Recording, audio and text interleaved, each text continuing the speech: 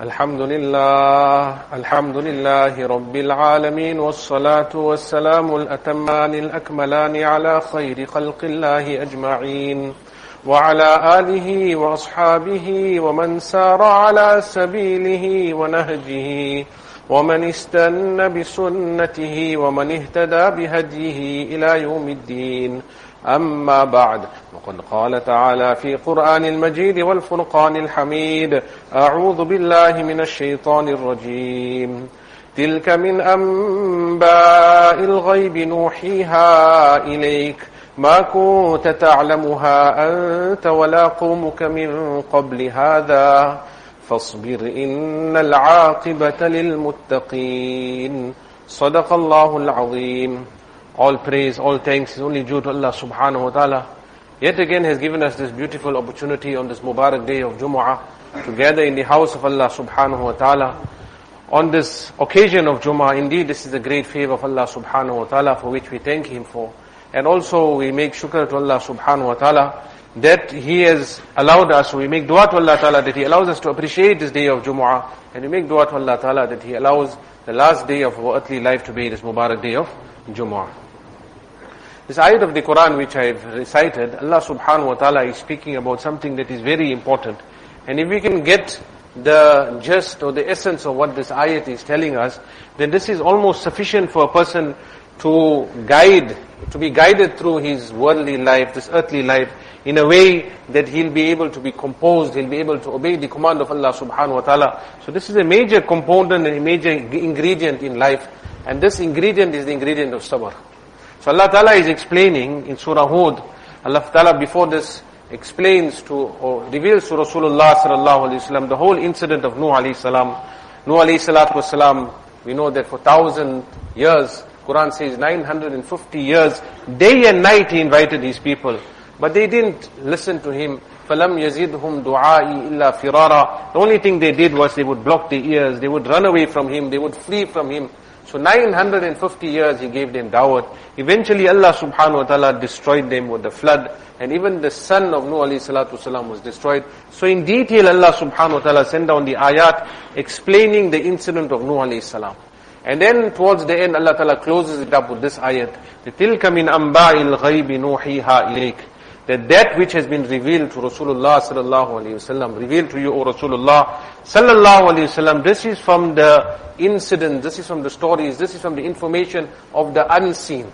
None of the Arabs at that time knew of the incident. It was not something that was revealed, nothing that they studied in their books, in their schools. They didn't have universities at that time, or schools, formal schools, but nothing that they had learned. And Rasulullah sallallahu alaihi wasallam didn't travel overseas to go and get that information.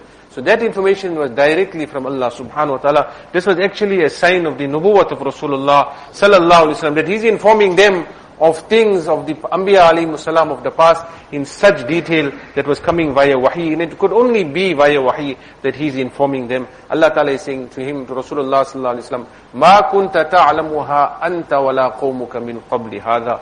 That you, O Rasulullah sallallahu alaihi wasallam, and your people, you all didn't know this information. You all didn't have this knowledge. This knowledge is new.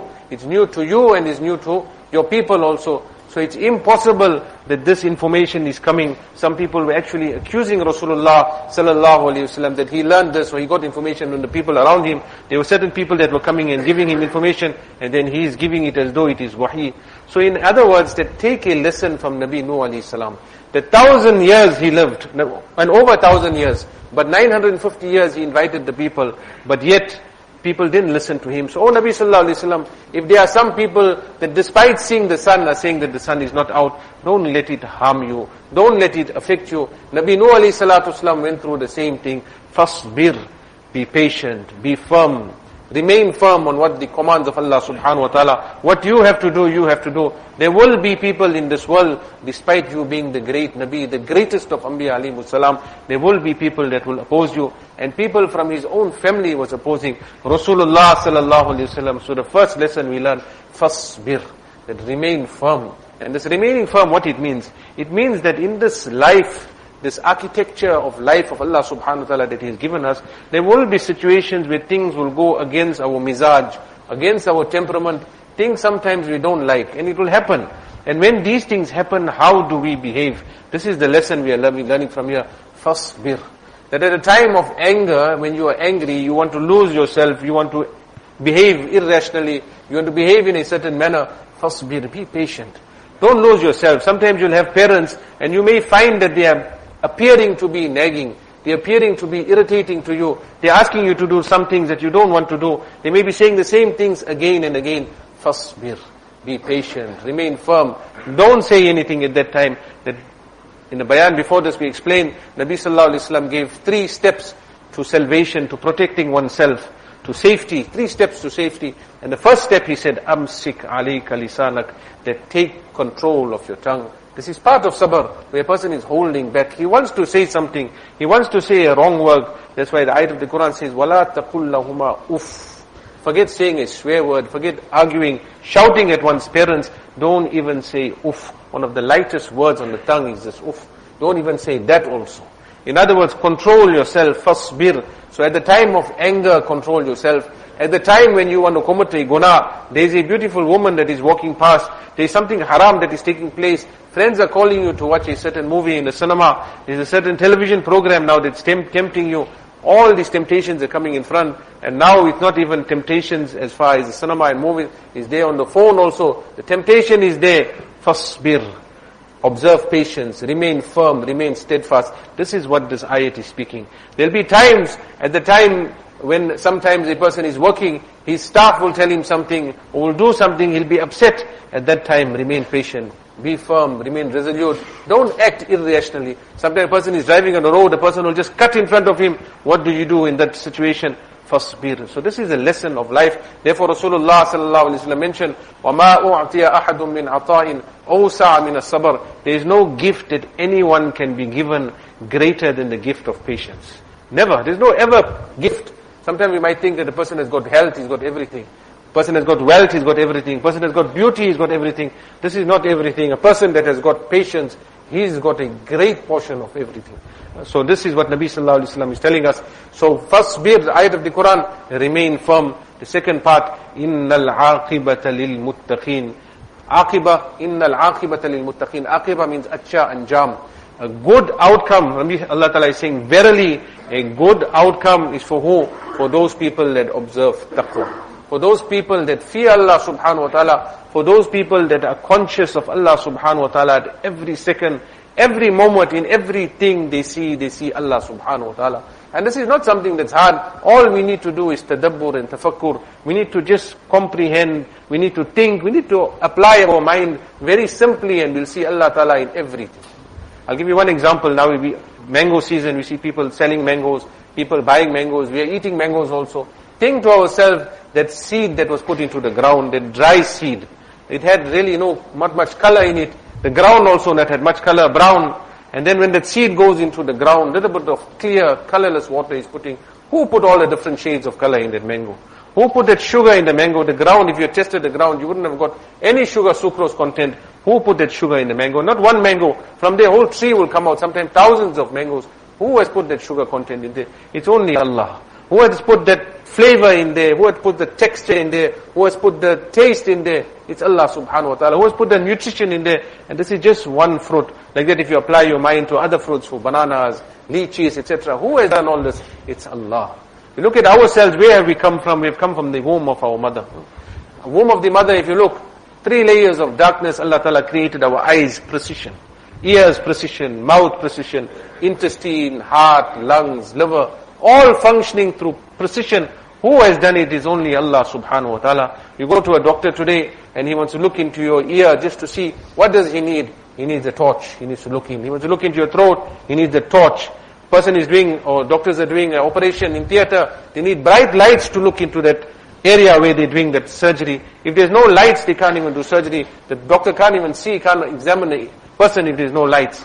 But Allah subhanahu wa ta'ala created every part of our body in darkness, complete darkness.